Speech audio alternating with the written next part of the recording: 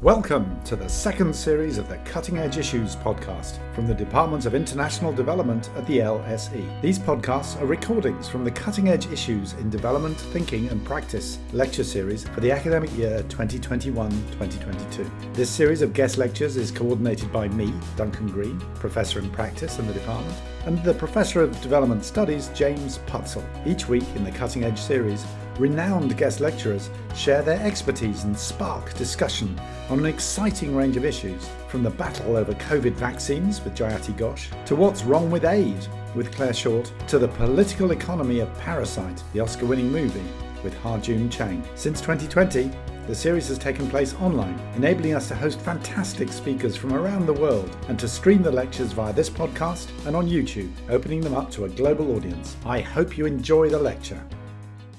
Okay, welcome everybody. My name is Duncan Green. I'm a Professor in Practice at the Department for International Development, and I'm chairing tonight's discussion. Now what I want to do is go on to the actual speakers and introduce them, because we have a cracking lineup for tonight. The main speaker is Tasneem Essop, who is currently the Executive Director of the Climate Action Network International. She's just completed serving her second term, so she must have been good, as Commissioner in the National Planning Commission in South Africa, appointed by the President, and she leads the work on climate change and just transition.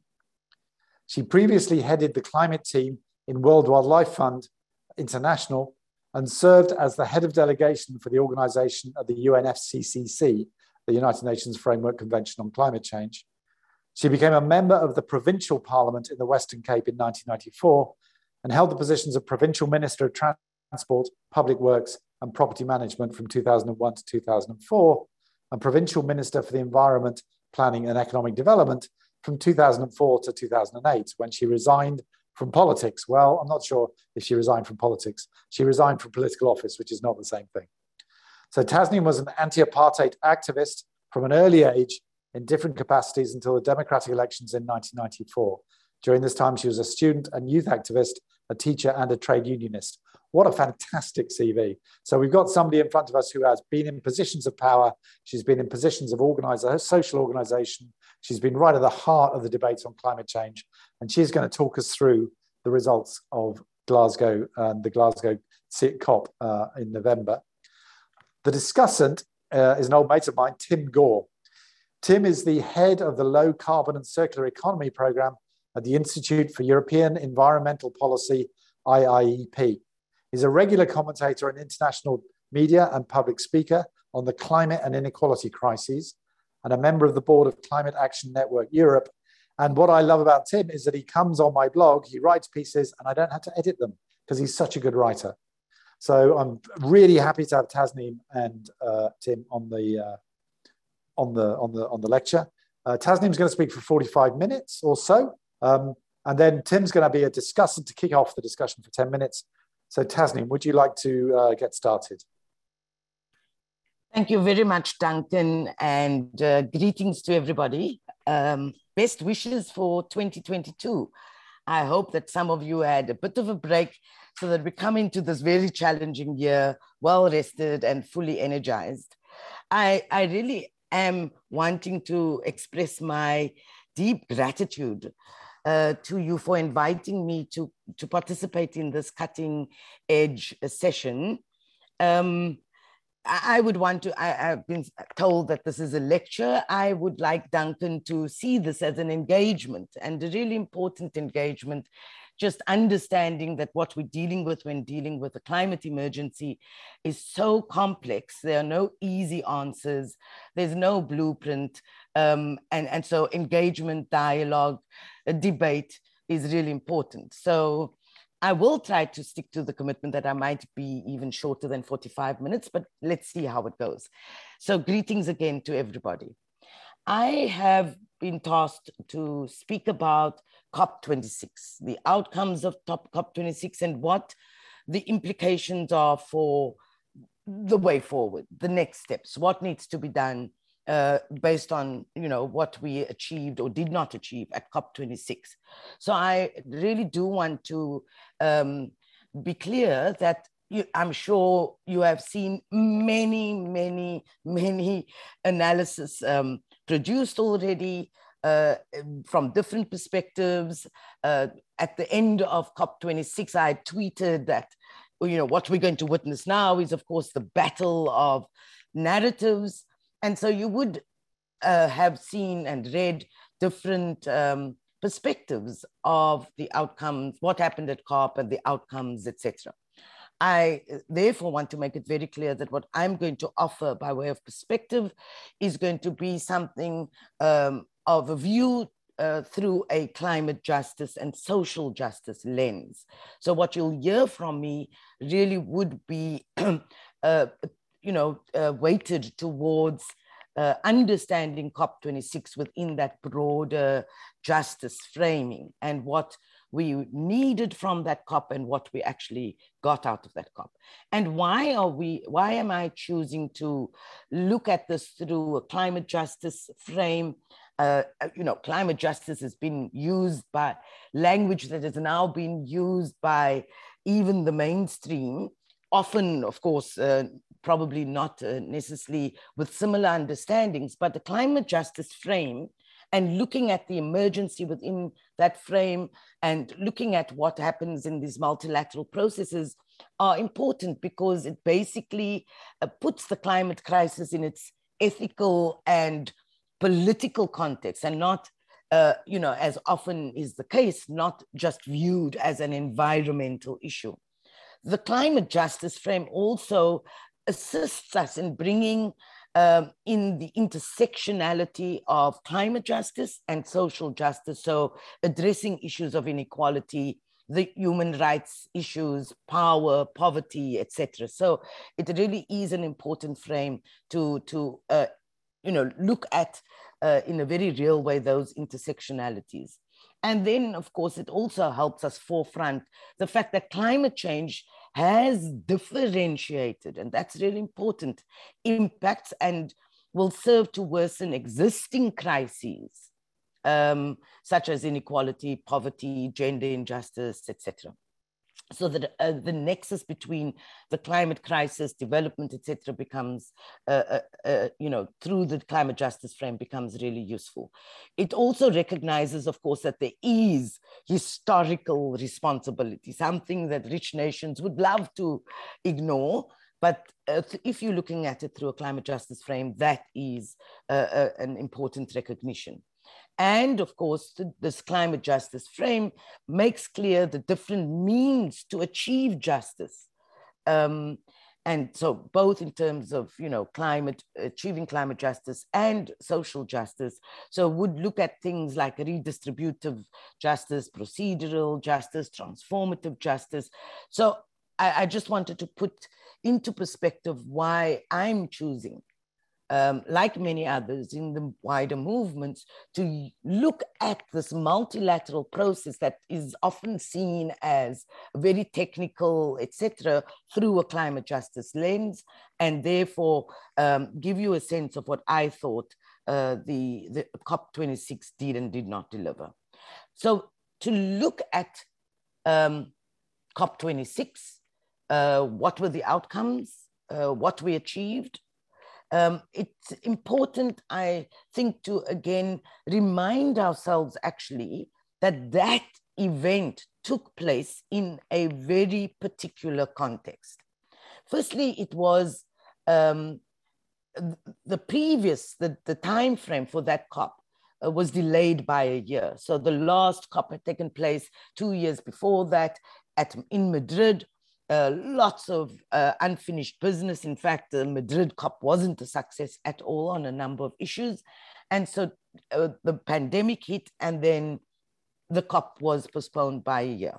So in that interceding period, the context, of course, just changed dramatically. And what we were living through in 2021 especially was, just experiencing these multiple and compounding crises. The COVID pandemic, of course, wreaking havoc across the world, and most sharply felt in poor developing countries.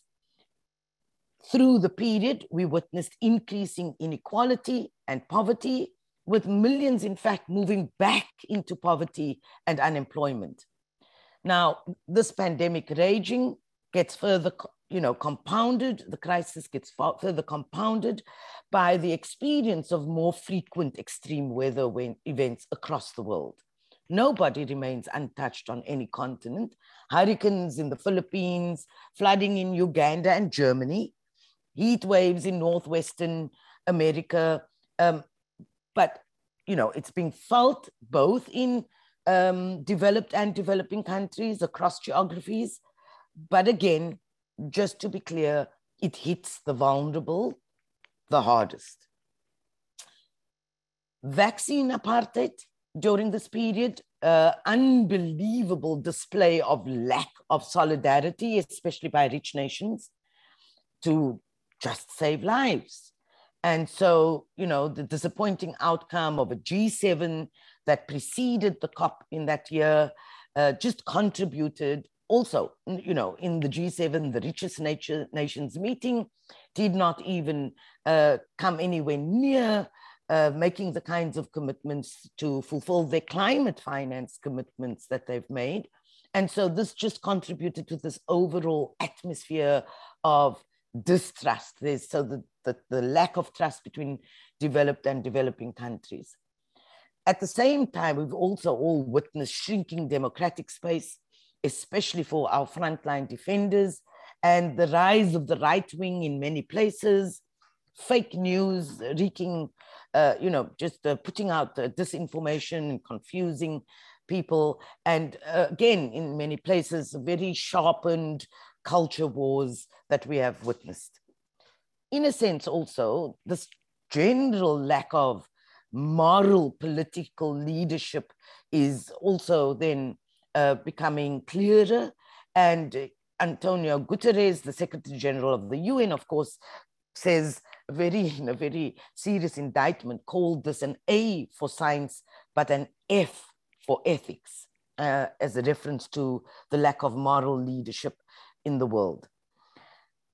At this time, many countries announced recovery programs, and many of these countries announced that they're going to use the opportunity to go green, basically. So to have recovery plans that would invest in a shift towards a more sustainable and green future, and also address climate at the same time. But in fact, that did not materialize. What the reality was that there was continued investment in fossil fuels and other polluting sectors. And as I said earlier, in this year, we witnessed the breaking of all kinds of climate records, the increase in emissions after a bit of a dip in the previous year, increasing temperatures and increasing extreme events.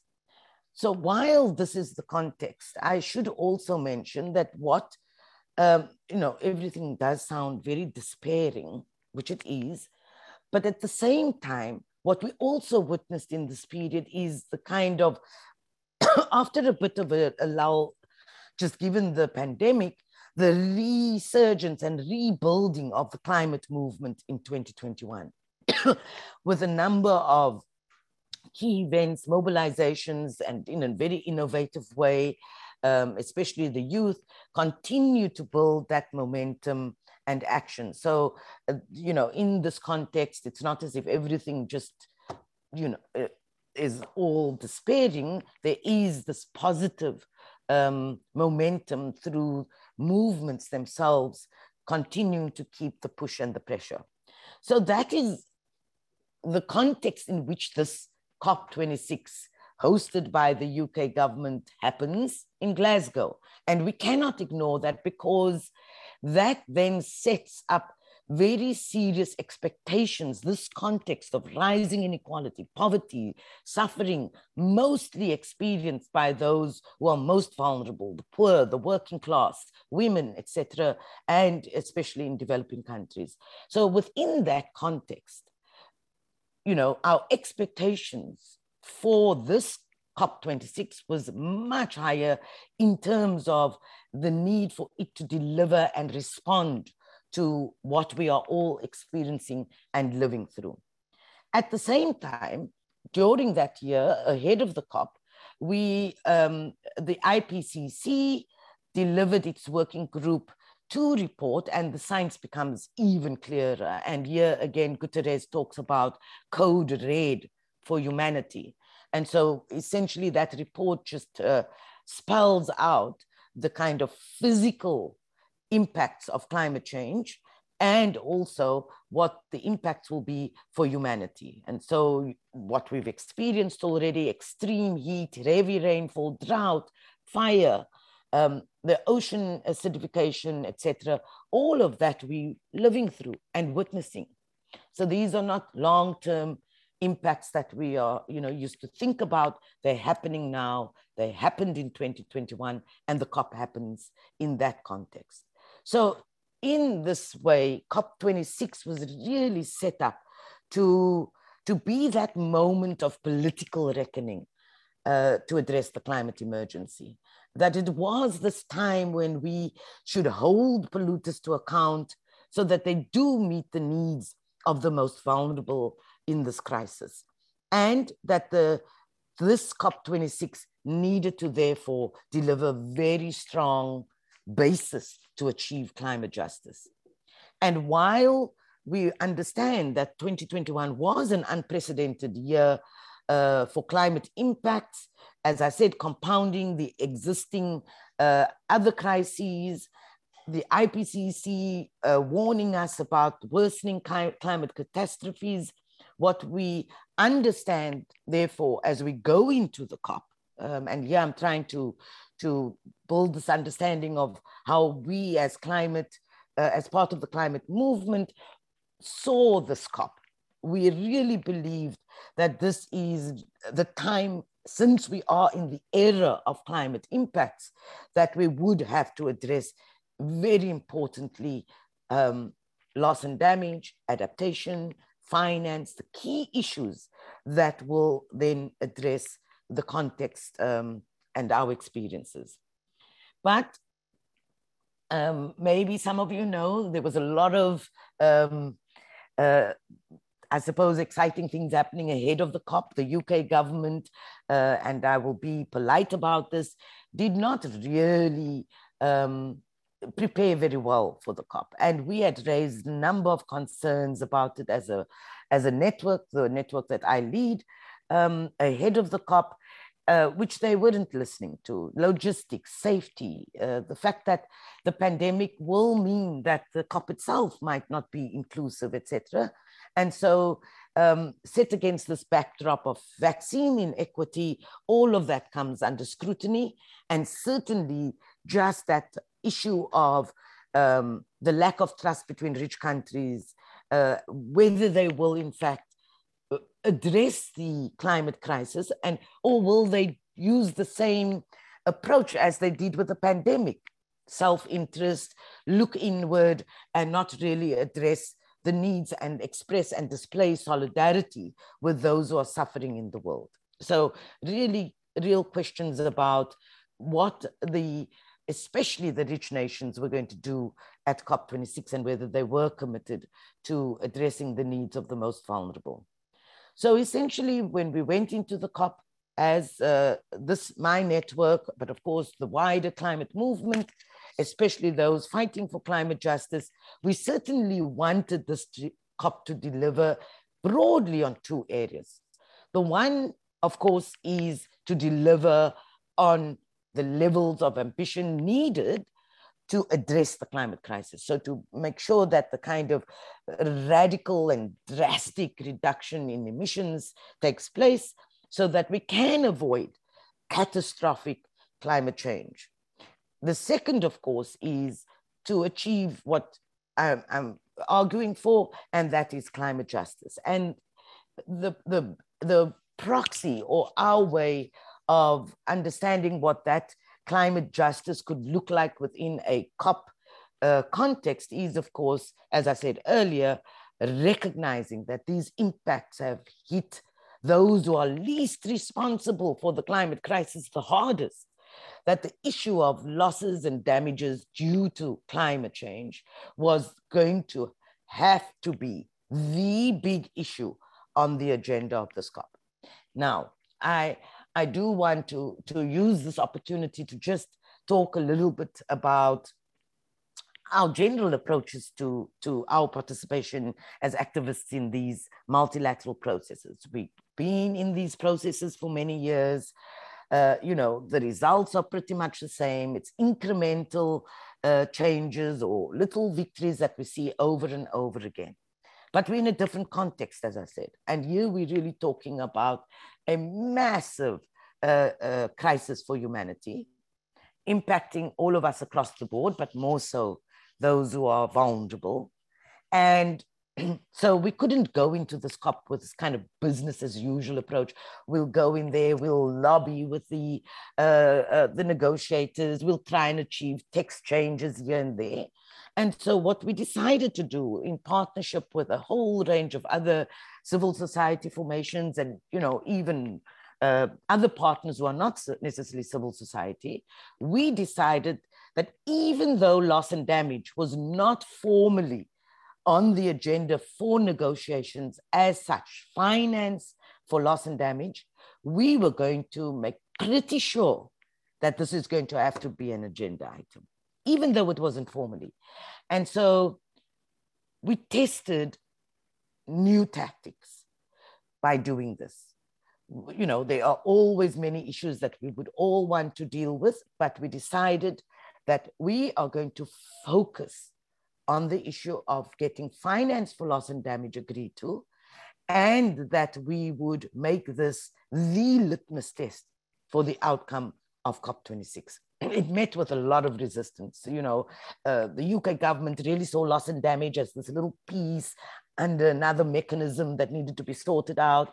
They weren't willing to actually put finance for loss and damage on the agenda. And so we had heavy lifting to do, which we did. And what was really exciting is, we set this objective through this tactic of being pretty focused and escalating things before the COP and at the COP, to the point that we really said this issue should not be ignored. And I'm really pleased to say it was really testing new tactics, right? To say this loss and damage issue, which is also an issue that people really don't firstly necessarily understand, in the communities necessarily. It's always seen as a technical issue, but it's deeply political and very real for those who are already experiencing impacts. And the fact that we managed to get so much attention on this issue at COP, it was on the insides, the media coverage on loss and damage was consistent and regular. The wider civil society movements who are not working on the inside, but on the outside in the marches, the Global Day of Action, etc. Loss and damage, and I've got photos, but I'm sure many of you have seen the pictures. Loss and damage did end up becoming one of the big issues that we put as the peoples put on that agenda of COP, that it could not be ignored, to the point. And I think, we're going to have to learn the lessons of adopting new tactics and how we use power. We talk about building power, but we also need to use power to bring about shifts.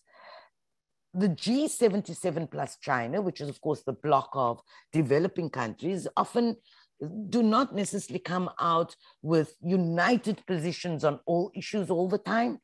But on this issue, the G77 plus China put forward a proposal for text for the establishment of a finance facility for loss and damage, which was, in our view at that point, a huge victory. It was really great. And of course, that happened through the pressure of vulnerable countries, the least developing countries, the small island states, etc., with civil society creating the kind of cover and pressure for that to happen.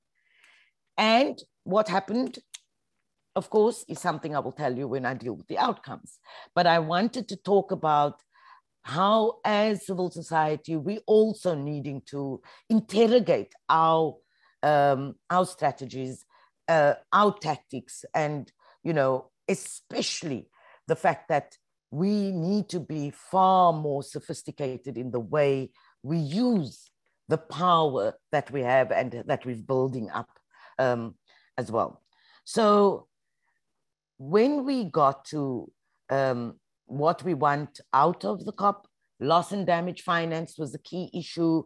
Of course, as I said, we wanted to have clear levels of ambition, so to be in line with the 1.5 degrees, that there has to be delivery of the 100 billion finance commitment that was made a decade ago. And of course, we wanted this COP to be an important moment where we signal the end of the fossil fuel industry. And so those were the things that we actually, as a network, as activists, through a climate justice frame, we wanted out of this COP. Did we get it?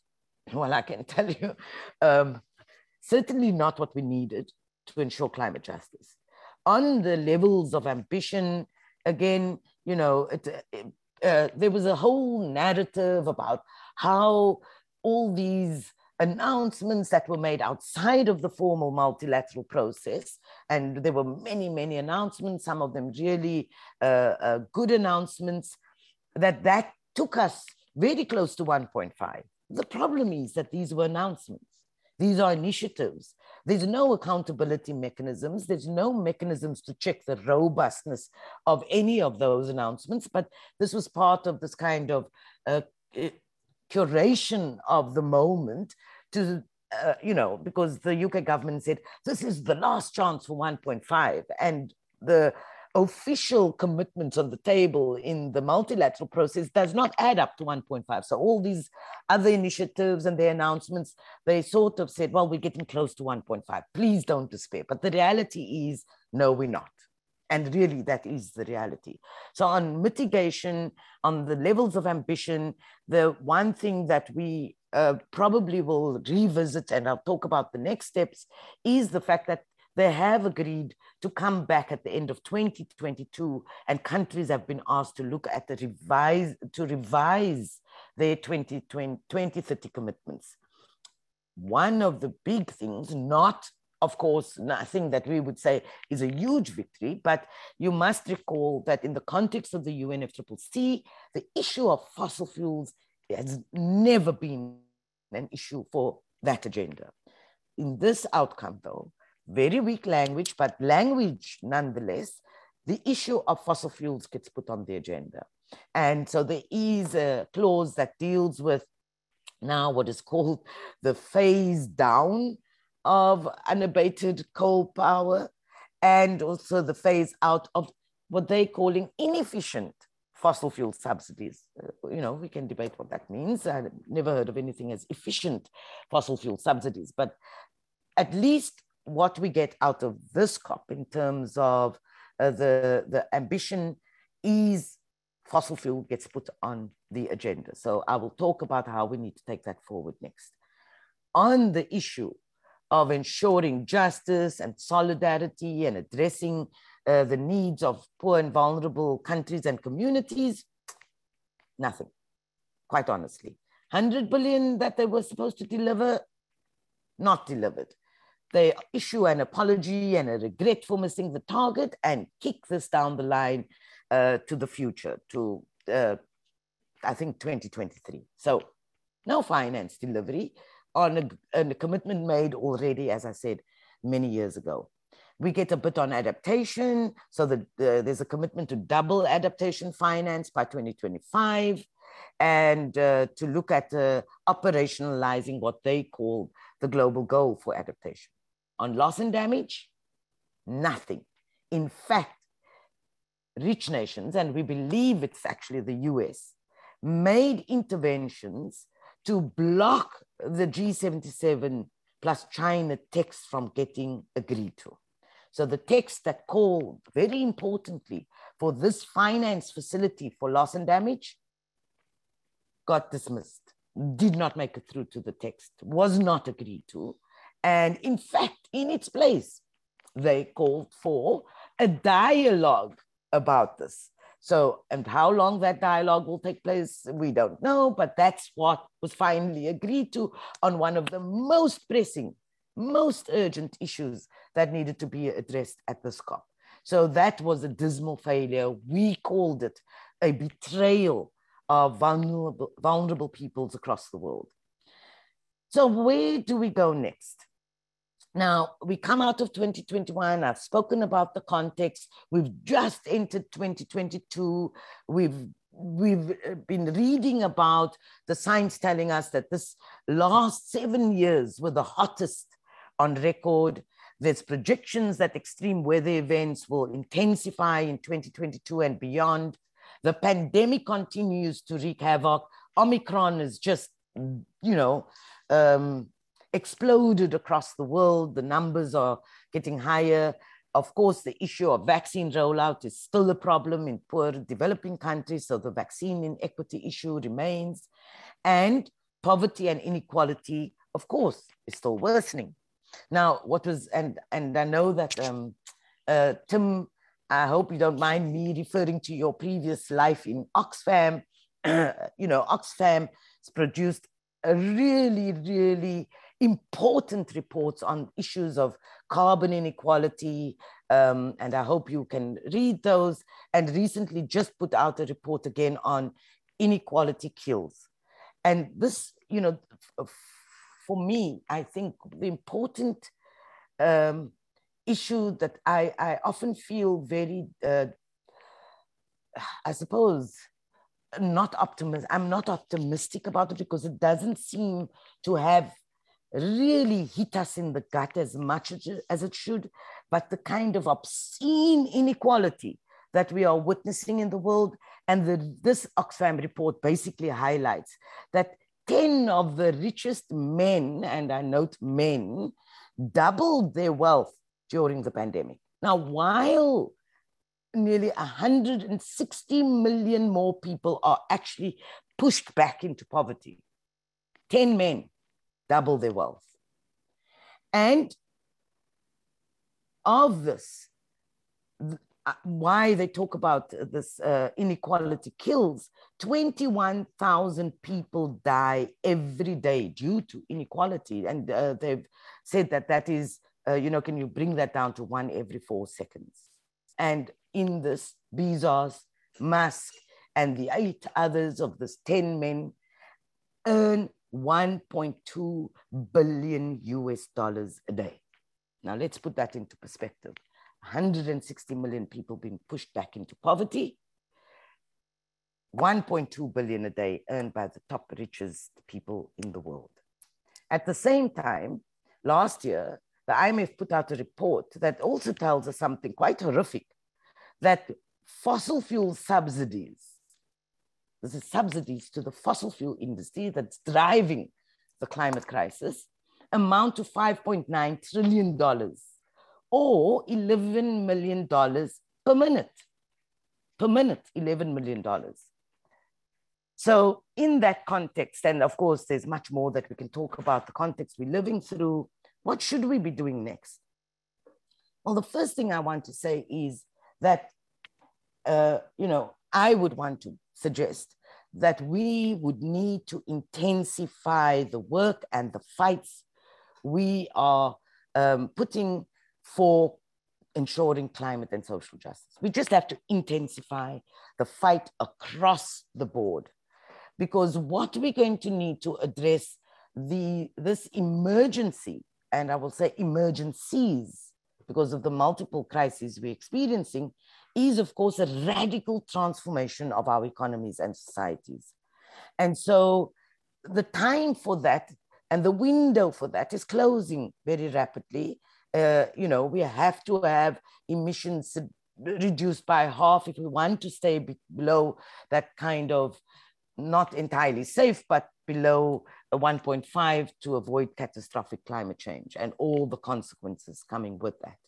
So that's the one thing I think for all of us, especially those who are active or would like to become active, we need to intensify these fights wherever we find ourselves.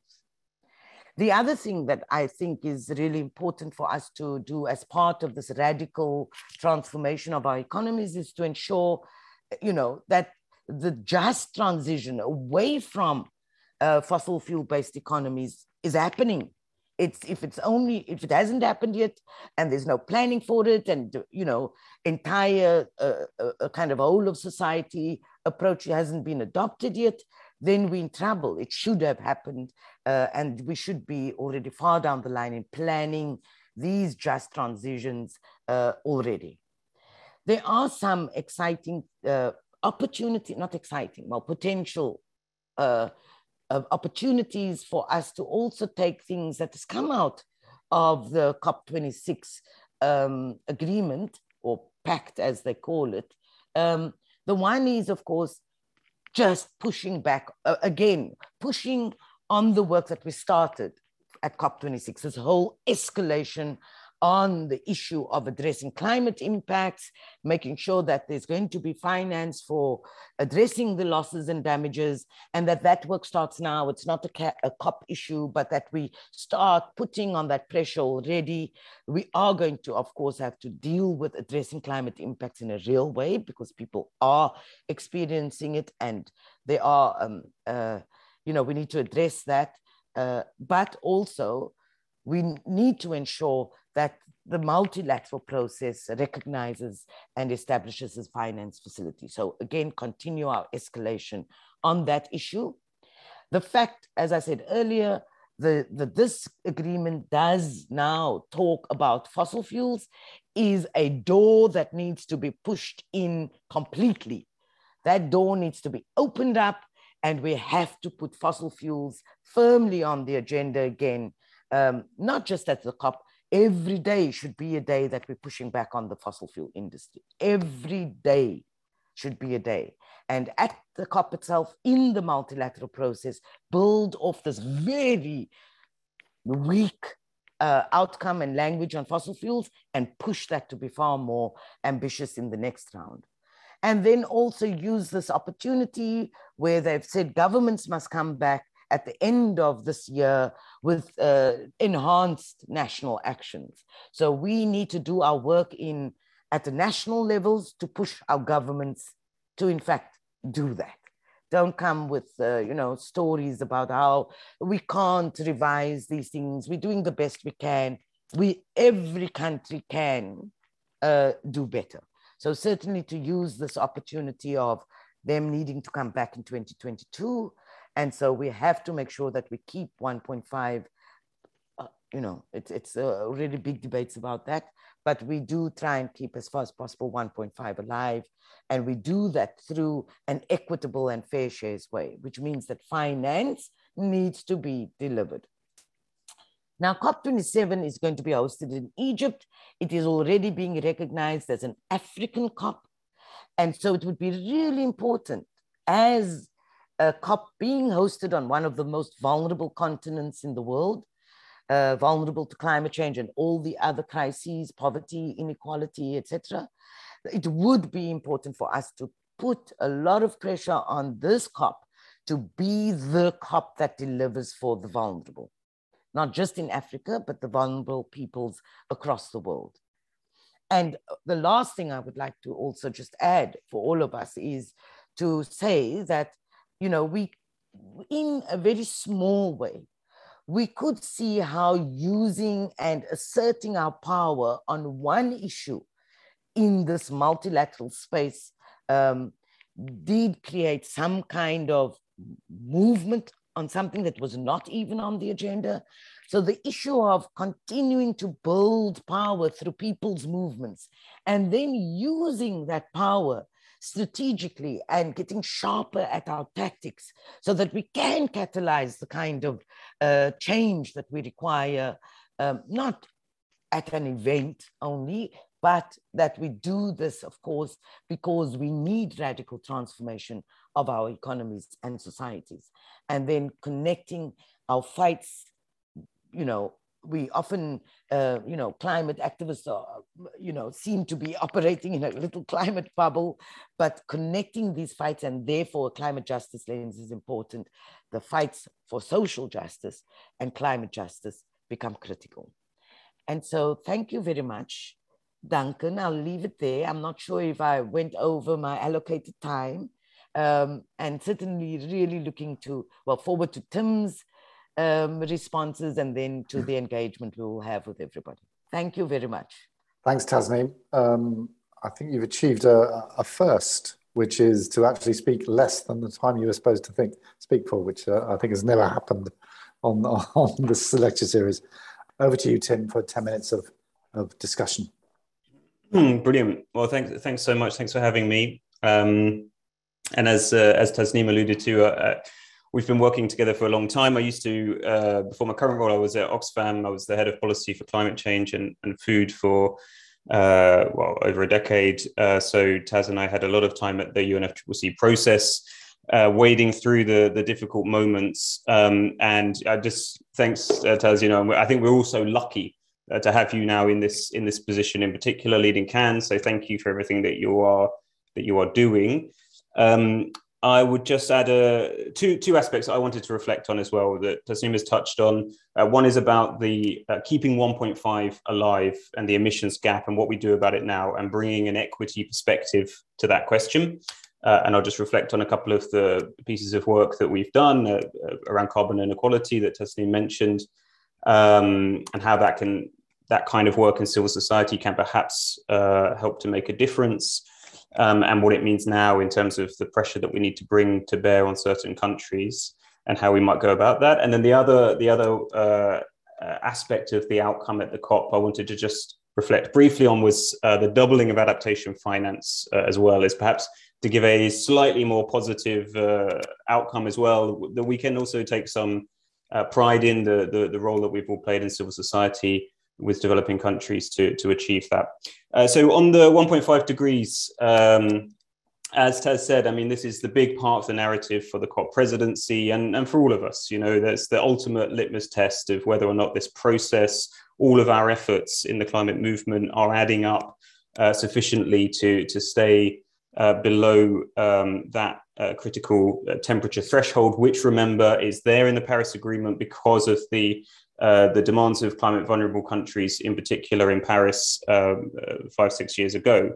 And the fact remains, of course, that going into the COP, we're certainly not on track to keep warming below that level. And all of you that are familiar with the emissions gap framing that the UNEP, the UN Environment Programme, brings to this issue, they publish the reports every year which estimate where emissions need to be by 2030 and by 2050 if we're to stay on track to limiting warming below that level, and where we project them to be based on the emission reduction commitments that are on the table. And that gap is huge. I mean, we need to reduce emissions still by approximately half where they are today now, already by 2030. So that, the likelihood of doing that gets more and more challenging as each year of delay or inadequate action passes. And one thing that I wanted to bring to the discussion is how you might approach that question from a climate justice perspective. The importance then of saying, well, who's responsible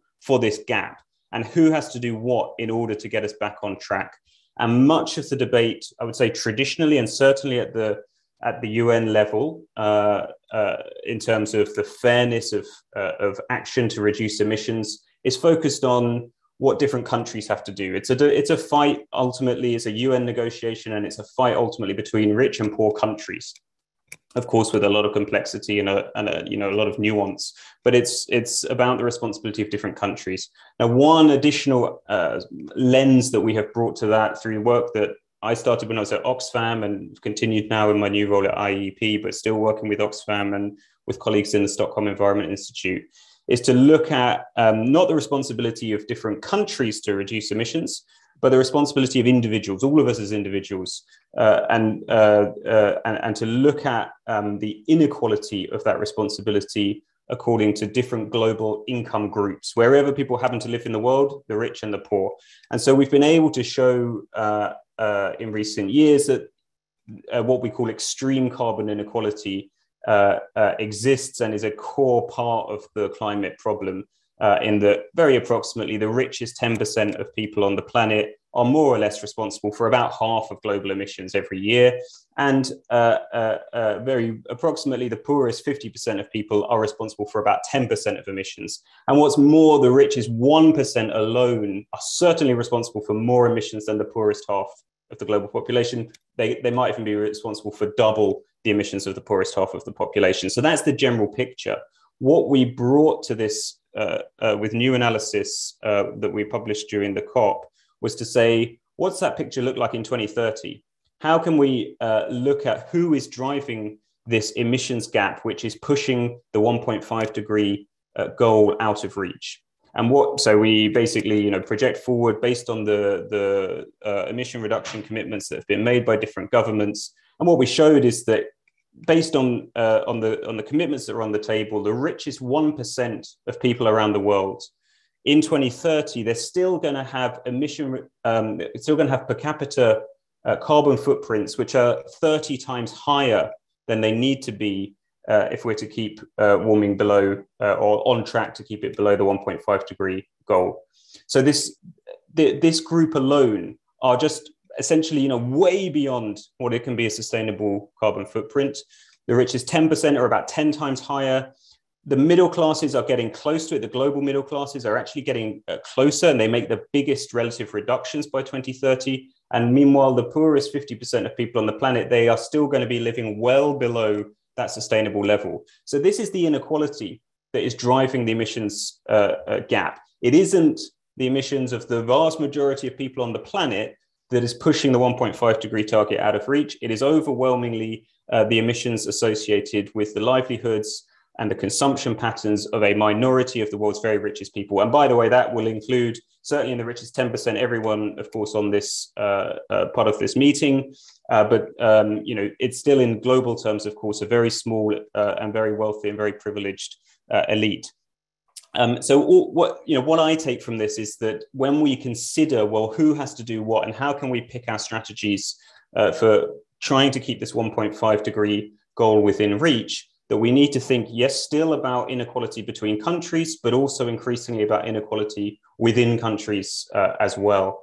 And so now my work is mostly focused at the EU level. And so one thing that we take away from the COP is, as Tasneem was saying, that the one thing that just about keeps the 1.5 degree alive, at least on paper, is this idea that countries now are required or requested to come back by the COP this year and show how they have strengthened their emission reduction commitments.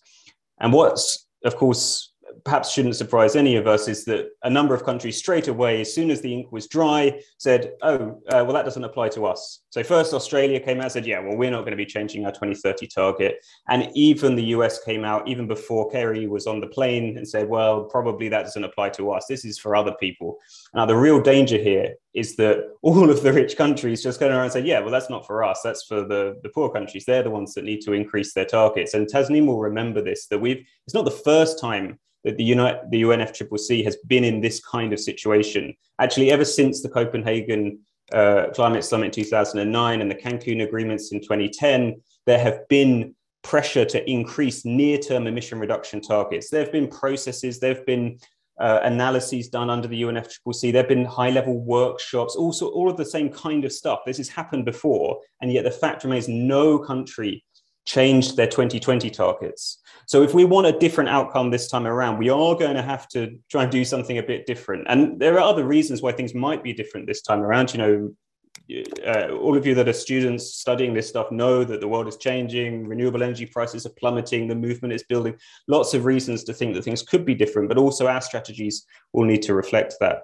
And so partly what we're trying to do is to tell the EU, and the same would go for the UK, for those of you that are based in the UK, that even though the UK has a reasonably ambitious target on the table, as does the EU relative to many other parts of the world, they are going to have to show that they are also considering strengthening their target in time for COP27 and prepared to come back and say what they have done to strengthen their target. Because if the EU and the UK don't do this, you can forget about any other part of the world, frankly, coming up with at least any of the major emitters coming back with stronger targets. And then the 1.5 degree goal really is out of the window, and we can forget all about it.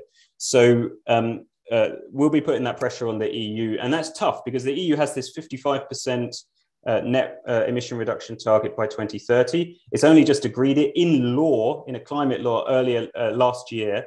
So essentially the challenge here for campaigners, for advocates is tough because you're saying, okay, You guys have just locked that into law. Now you need to change it. So that's very difficult. So what we are arguing, at least, is that in the EU, the way now that we need to get more ambition out of the EU is that they must design the policies that will implement that target with the maximum ambition such that they can overachieve it. And that's what we're working on. There's huge amount of legislation coming through at the EU level, and the same in the UK. And that's, I would say, needs to be a big focus now of all of our efforts, is on that implementing legislation, getting the maximum ambition such that we can overachieve on the targets that are on the table in countries like the UK or regions like the EU.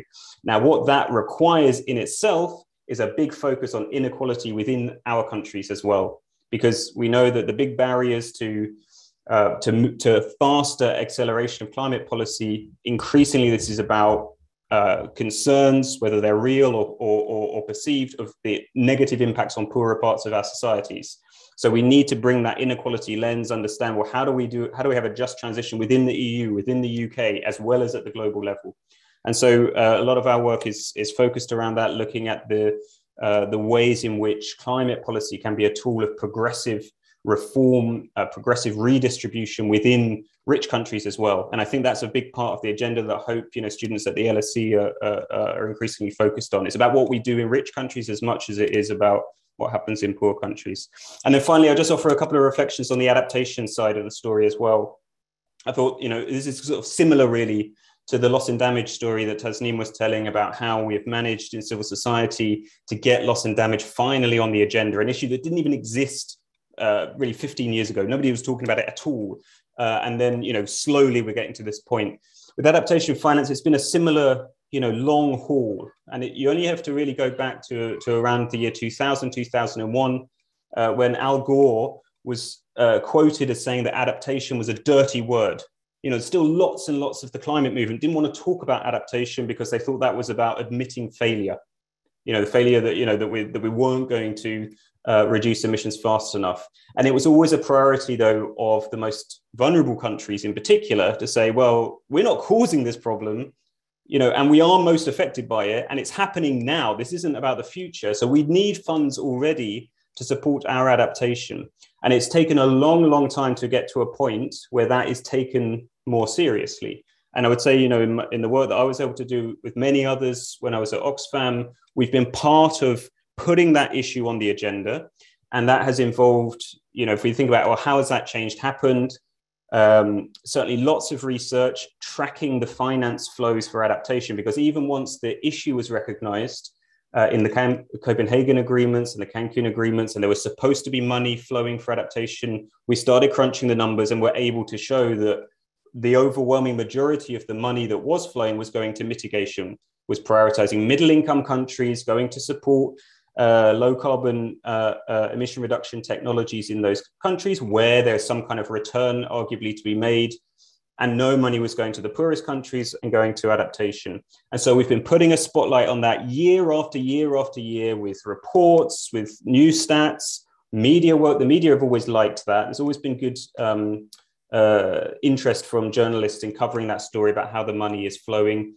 We even managed to get some of our campaigners. We ran public campaigns. They always found that a very difficult subject to communicate to supporters, Oxfam supporters, NGO supporters about, but we managed to try to find ways to talk about climate finance, whether it was flowing to adaptation or not. These are difficult issues, but through that kind of work and working together with vulnerable countries in the negotiations. And remember here as well, Tasneem, you remember this, it wasn't even that the G77 as a whole never even used to want to talk about adaptation finance. That's a big grouping of all of the developing countries. That include, the big middle income countries were quite happy to receive the majority of the money for emission reductions. So this is about also a story of how the least developed countries gradually have increased their influence, their power in those negotiations, how civil society can support them with that, with analysis, with facts, generating pressure through media work from the outside to allow them to get it on the table. And we have seen a quite dramatic increase in the flows to adaptation from an incredibly low baseline in the last 5 or 6 years. And now one of the important outcomes from COP last year was that there was an agreement to double the flows of adaptation finance. Now that's, okay, look, in the grand scheme of things, with the amount of money that we really need for adaptation, it is still essentially a drop in the ocean. But we've got to take some satisfaction from the wins where we get them.